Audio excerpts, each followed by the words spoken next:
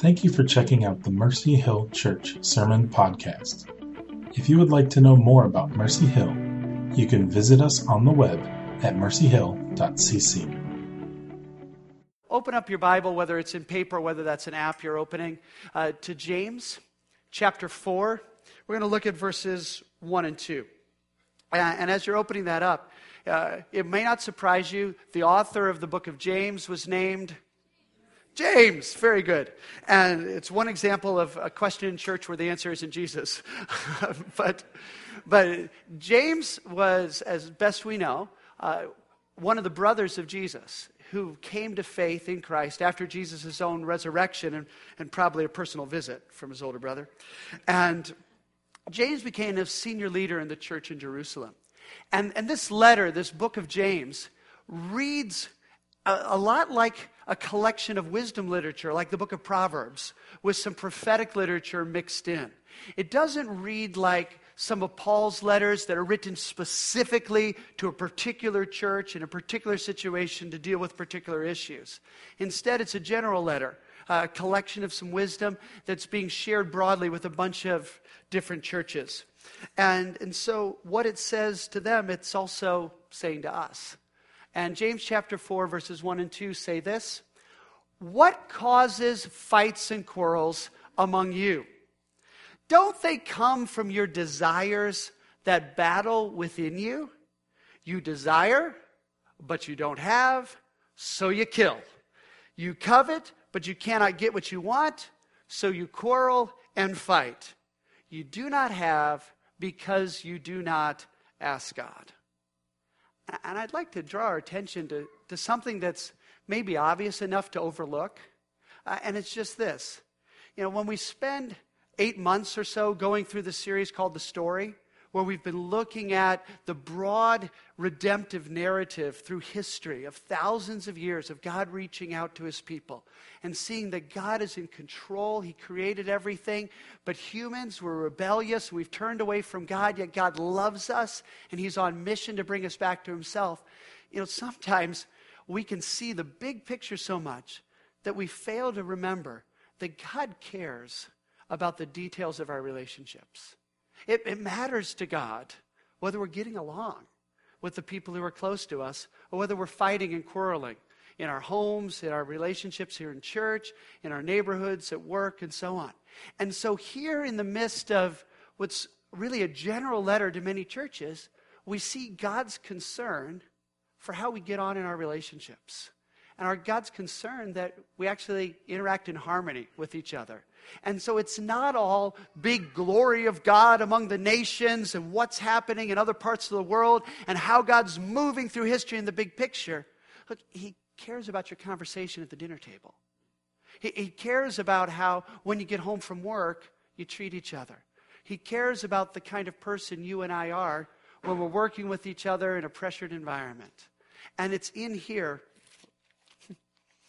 Still in John 14. That was a good word John brought us this morning, wasn't it? Just about the value of enjoying the Lord. And so it's embedded here in James chapter 4, not because James was writing to a particular church that was having all kinds of conflict and division, but because it's an issue that every one of us faces.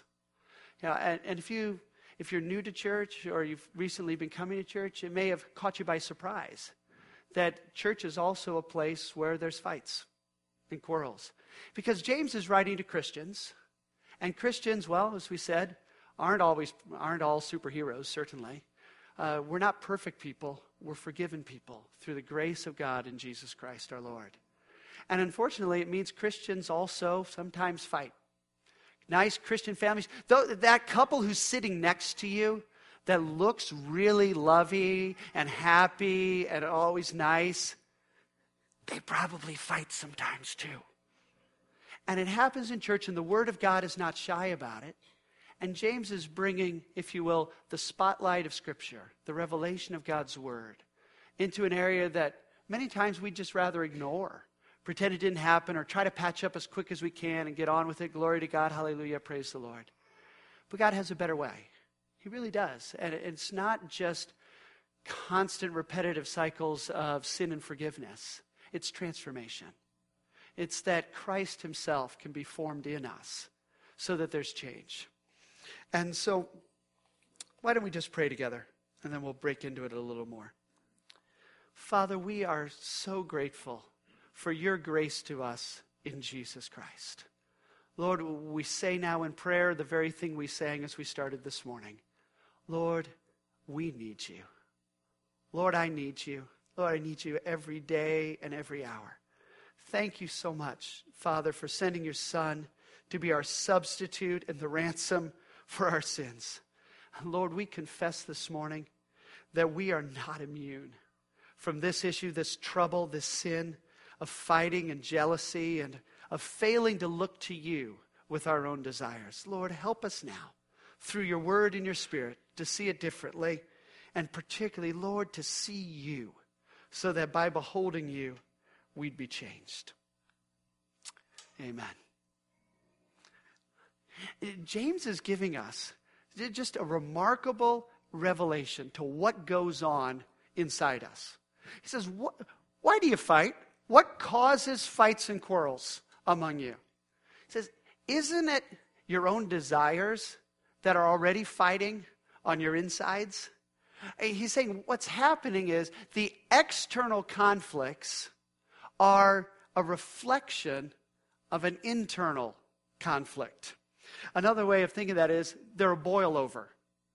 The fights on the outside are a boil over of the fights and struggles that are happening on the inside. James is saying that the cause of arguments, fights, quarrels, conflicts, difficulties that we have in our relationships is not somehow outside of me, but is actually originating from inside me instead. It's not that crazy way that guy is driving that's the problem. It's not the habits and behaviors of my in-laws. It's actually in here.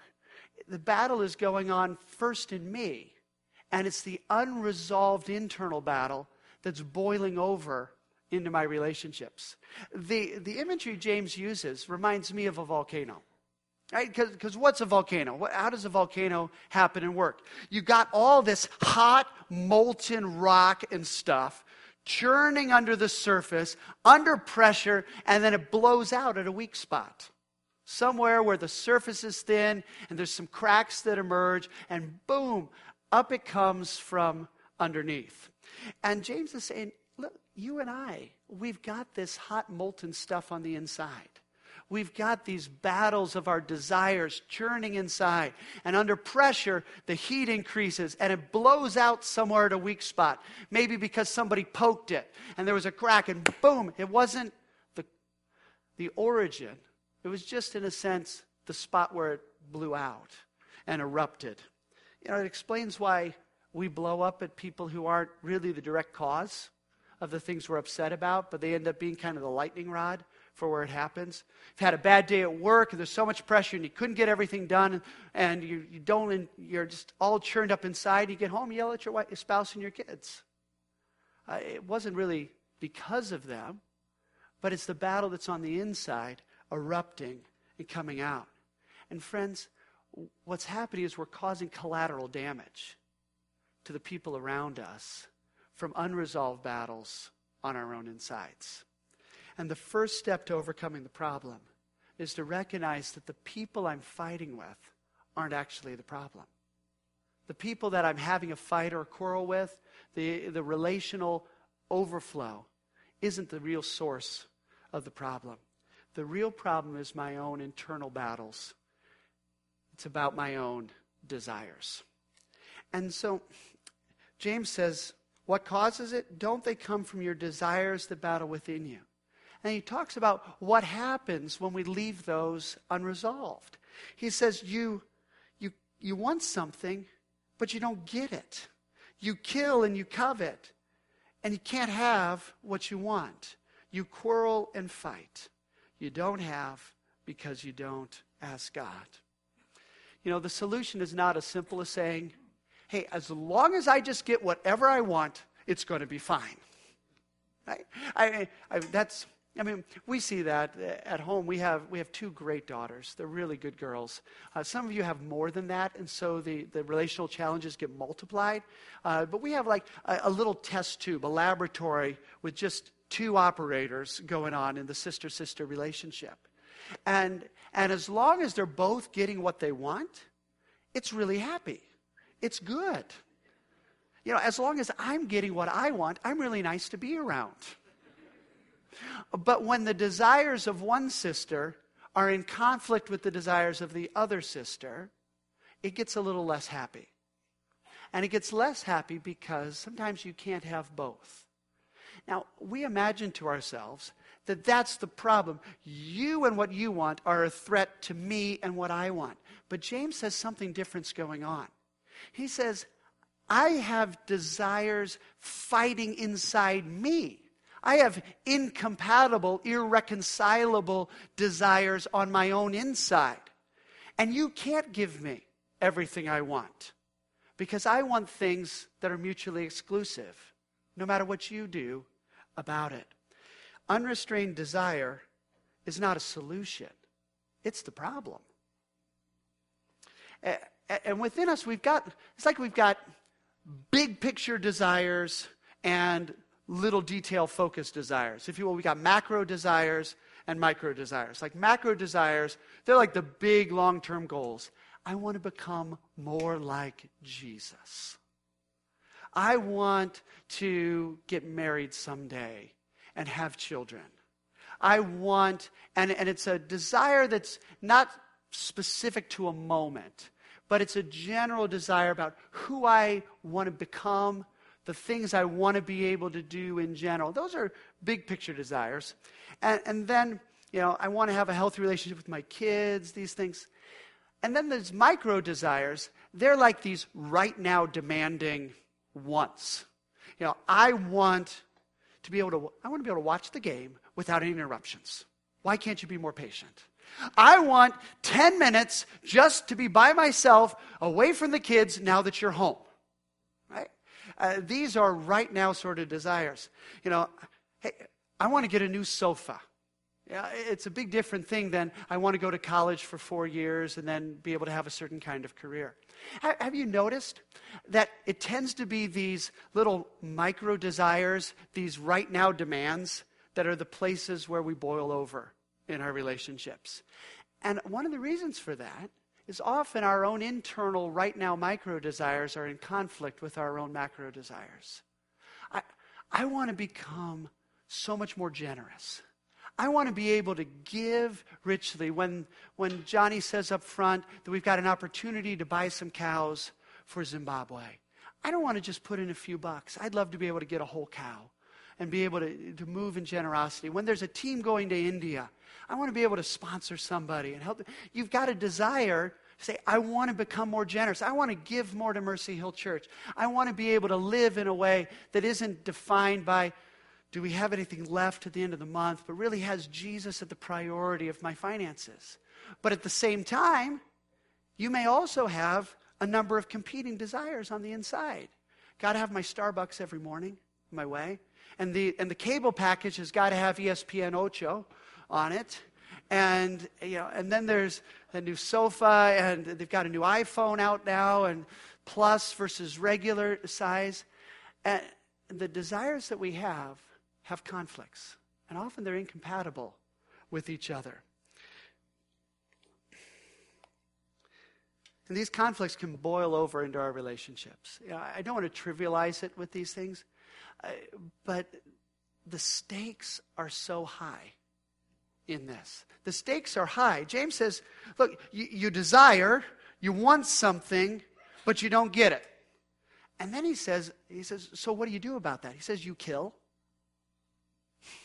Now, I don't think he's speaking literally about physical murder. The context is really about fights and quarrels and arguments. But metaphorically speaking, he's showing us that the stakes are really high. He's saying, you kill and covet. Excuse me? How do you put those together, James? How do you compare murder and a little bit of jealousy? I just want a new phone. But he does. He does it. Now, pastorally speaking, James is like an army drill sergeant. all right? Not the most gentle and compassionate pastor that you're going to get a letter from. He's speaking very sharply right into the heart of our own desires and situations. And he compares what we do about our desires to killing. And that means it's really high stakes. When we get angry and we use words that wound to other people, we can kill a relationship. Your marriage can bleed to death from the cutting words that you use when you're not getting what you want. That's what Jesus said. Jesus said, you've heard it said, thou shalt not kill. But I say to you, if any of you become angry with your brother and you start saying these things to him, you're guilty of murder. Because we can kill each other. We can kill our relationships. You can kill your relationship with your kids, with your spouse, with your coworkers, by having the conflict of your own desires be unresolved and boiling over to others. So how do we change? How are we going to move from having a little volcano on the inside to actually being more like Jesus and having healthy, being a blessing, being a spring of living water to people around us instead of a fountain of lava? Well, James shows us this. He says, you don't have because you don't ask God. The proper direction for our desires is towards God. Hello? The proper direction for our desires is towards God. The churning and the battle of desires in us is often because those desires lack their God-given direction. The proper direction for our desires is towards God. Now you think, well, that's obvious if my desire is, I want to know Him better. I just want to grow in my enjoyment of God. Of course, that's a Godward desire. But what about all the stuff I want? What about what I want to do with my time?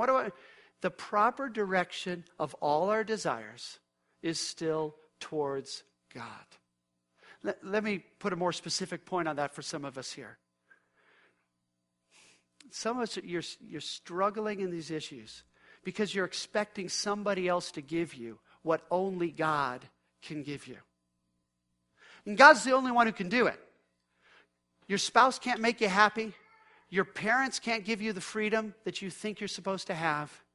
Only God can settle the issue for you. Only God can be the one who is satisfying, who is sufficient, who is adequate for your dreams and your desires.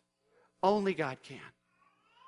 And if in your relationships you're trying to find that satisfaction or that freedom or that sufficiency from somebody else, they will inevitably frustrate and upset you because the proper direction of your desires is Godward. It's towards God Himself.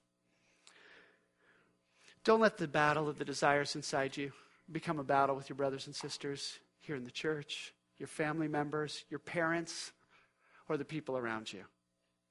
Learn to turn your desires Godward to find genuine victory in the way they wrestle with each other. I think one of the challenges that we face in really doing that is that we haven't learned how to pray through our desires and what it looks like or means to actually take our desires to the Lord. My mother had a stroke on Thursday. And I have really appreciated in these last few days so many really sincere, loving, caring, well-meaning friends who've all said, hey, we're praying for your mom, or we're praying for you. And some of the folks who've told me, oh, we're praying. I know they're not actually believers who have a solid relationship with the Lord. And they're not saying, I am confidently approaching the throne of grace, where God is in heaven, ruling over all things, and He's going to give you all the grace you need for this. They're kind of saying instead, boy, I hope this turns out okay, and I'm going to kind of toss some hopes heavenward in things. And you know what? I still appreciate it. I really do, because it's still a sincere expression of care, and I know God has it in control. But when it comes to battling through and winning in the battle of our own desires, that kind of just hopeful, tossing something up to heaven thing, it is inadequate for you changing and winning these kind of battles. We have got to find a way of wrestling in prayer where we take our own desires not as just a wish list or a set of hopes to heaven, but make them an offering of devotion to the one who is worth it all, to the one who is adequate to satisfy all of my desires and meet all of my needs and fix every situation and be good even in the situations that I don't see getting fixed. And to wrestle with every competitive desire and dream to make sure Jesus is supreme in all of it. There is no more important place for you to learn to wrestle in prayer than in the area of submitting our own desires and hopes and dreams to the Lord himself. It's not just some spiritual discipline or something for extra spiritual people who want to get extra holy. James is showing us that it has a direct impact on the relationships that matter most to us. And if we are going to actually see kind of those big level macro desires of having fruitful relationships where we're reflecting Jesus to the people around us be a reality, if we're really going to enjoy the Lord and see it happen, let's learn a lesson from James and take it seriously enough to say, I have got to learn to bring my desires to the Lord and not just have them wrestling on my insides. Amen? I said, this is what helps me. God reveals himself in Scripture to us to be completely adequate in every way. I want to just share with you 4 truths about who God is and how it affects us in this specific area. Listen, God is great. God is glorious. God is good. And God is gracious. We find that Father, Son, and Holy Spirit, together, uniquely one God, yet revealed in 3 persons, is very great. God is great. And God is glorious. And God is good. And God is gracious. Now, that's not a formulation that I came up with it. I think Tim Chester published it out of the UK some years back. But watch how it applies in an area as practical as our own desires. The revelation of who God is what gives us life and breath day after day. God is great. And do you know what that means? Do you know what it means to me that God is great? It means I don't have to be in control. It means that I don't have to white knuckle my way through every situation, trying to ensure that it all turns out the way that I think it must, because God is great. And there is nothing that passes out of his control. Whether it's cancer, Liz, whether it's a stroke in someone that you love, whether it's that I've lost my job, or the car had an accident or needs repairs and I don't see the money coming from anywhere, God is great. And he, not me, is in control. God is glorious. There is no glory that compares with the Father, Son, and Holy Spirit. There's no other glory. And I don't have to look somewhere else besides him to find satisfaction and fulfillment in my life. Because no matter where I look, I can't find anything better than the glory of my risen Savior Jesus. I can't find anything more fulfilling or more delightful or more enjoyable than the presence and power of the risen Lord, rich and close to us. I remember a time, this was about 5 years ago, when my wife left me. Karen was going on a medical mission trip to Zambia for 3 weeks. Our kids were each 5 years younger 5 years ago than they are today. That happens, doesn't it? Yeah. And so they were a lot younger. And I had just had surgery.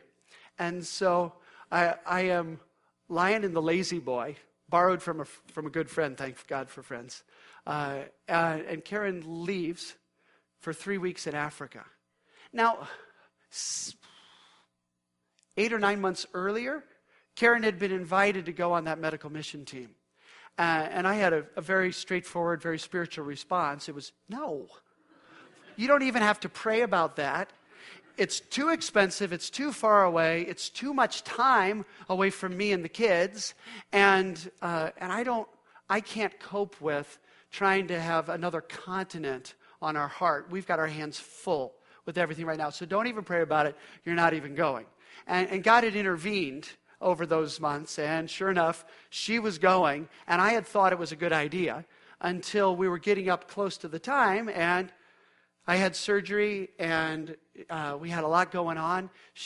Her contract at work had come to an end. She wasn't renewing it. So while she was in Africa, she was going to be unemployed, and we didn't know what was going to happen. So she was setting out into professional limbo. And I was sitting in a lazy boy, really primed to start feeling sorry for myself. Because I'm in pain. I can't even sleep in my bed. What I want is for her to be taking care of me. And making sure the children aren't a pressure and all these other things. And yet, in those moments, that's where the presence and the power of the Lord Jesus matters so much. Because there's nothing better. Just right there in the lazy boy, when I can't do any of the things that I think of as making me productive or useful in God. I wasn't able to write any, profound teaching messages or lessons for anybody. I wasn't preaching to anybody. I wasn't going to the office or doing anything. But right in a lazy boy, the pleasure of the Lord Jesus in just being my all in all is unmatchable. God is glorious. Even when we're at our least, He's at His most. When we're at our weakest, He's at His strongest. God is glorious. So I don't have to look somewhere else for satisfaction. It silences the competing desires that are warring inside of me, that want to claim and say, you won't be happy unless you have this. Because there's a better word that says Jesus is enough for me. God is great. God is glorious. God is good. God is good enough that even when I don't understand how come things are happening the way they're happening, how come things are working out a different way than I think they should work out, I know. Paul says in Romans 8, we are convinced, we are persuaded, we have an experiential conviction that our God works it all for good. The reason I know my God works it all for good is that's who He is, not just what He does. It's not just a hope that somehow God will make it right. God is right. God is good. And all things will come into conformity with who He is. God is good. And so, I can trust Him no matter what is happening. I don't have to be in control. I don't have to chase other fulfillment or approval from other people. I don't have to freak out when things aren't happening the way I want them to. He's good. I can trust Him. Even if what's happening today isn't good. Remember we were talking in the story, the lower story and the upper story? The lower story may be bad. It may be downright not good.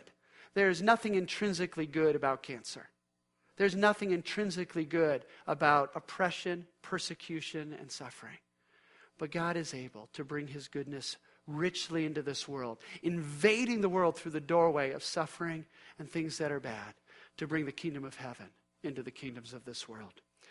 And brothers and sisters, God who is great, God who is glorious, God who is good, is gracious. God is gracious, so I have nothing to prove. God is gracious. That means failure is not final. Failure is not final. It means His grace is greater than my mistakes and my sin. It means that God's grace is greater than even the damage that I've already done and that you may have already done in your relationships by the boil over of these unresolved desires. We can ask God. We can ask God. There's an open invitation from heaven because Jesus came to earth. He gave His life on a cross. He died and He rose again. He's seated at the right hand of the Father. He is a sympathetic high priest for you and for me, who is right now continuing to intercede for us before the Father. We can boldly approach His throne of grace to receive mercy and help, to even quiet the clamor of these deceitful desires to help us gain what's most precious and what matters most. Now, our God is all in all. Corey, Brooke, could you guys come on up and lead us? Do we have communion this morning? Yes? We're going to be sharing communion together now, and John, if you guys could come and bring that up. We have a moment now where we can, in a genuine way, not, theology only matters when it gets from here into here for us. It doesn't change the truth of it, but it's possible to live a life where our theology and our heart are so disconnected that we don't get transformed. And I'm urging and inviting us this morning to ask the Holy Spirit to help make a rich connection between the eternal truths of who God is and the way that we wrestle in our own desires and can become a blessing in our relationships.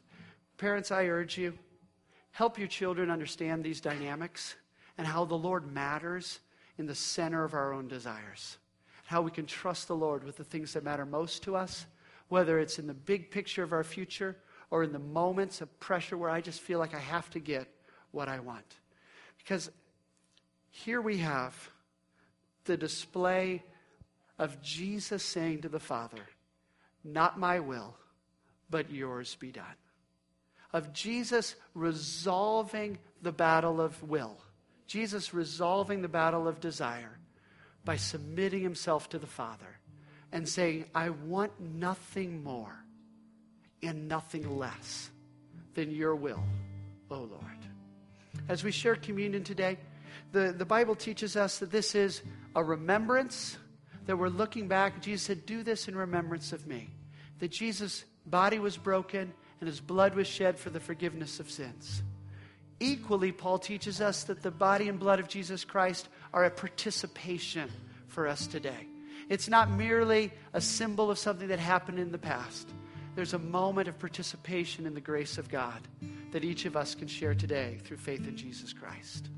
And thirdly, this bread and this cup is a proclamation. This is a proclamation of Christ's death, resurrection, and coming return. And brothers and sisters, there is nothing that clarifies my desires like knowing that Christ is risen, Christ is coming again. Let's pray. Lord Jesus, Lord, we confess the many ways that our desires often become like little gods to us, where we find ourselves serving the demands that speak loudest within our own hearts and failing to respond to your whispered presence. Lord Jesus, now, before we go out and get on with other things for the day and for the week, we pause, say, oh Lord, we want you in first place. Lord Jesus, thank you that on the night you were betrayed, you took the bread, you broke it, and you gave thanks. Lord Jesus, we thank you that what you resolved in the garden, you made real at the cross. And Lord, today, we likewise offer ourselves. Say, Lord, we belong to you. Not to have our own way, not to have our own will, not to have our own direction or dreams for our lives, but trusting, Lord, that your will and your ways are better than anything we could invent ourselves. Lord, that the plans you have for us are better than what we could design or desire on our own. Lord, we proclaim that you are great, and you are glorious, and you are good, and you are gracious. So, Lord, we rely on the broken body and shed blood of our risen Savior. That you are our sufficiency, that you are all in all to us. Thank you in your precious name, Jesus. Amen. Go ahead and take the bread and the cup.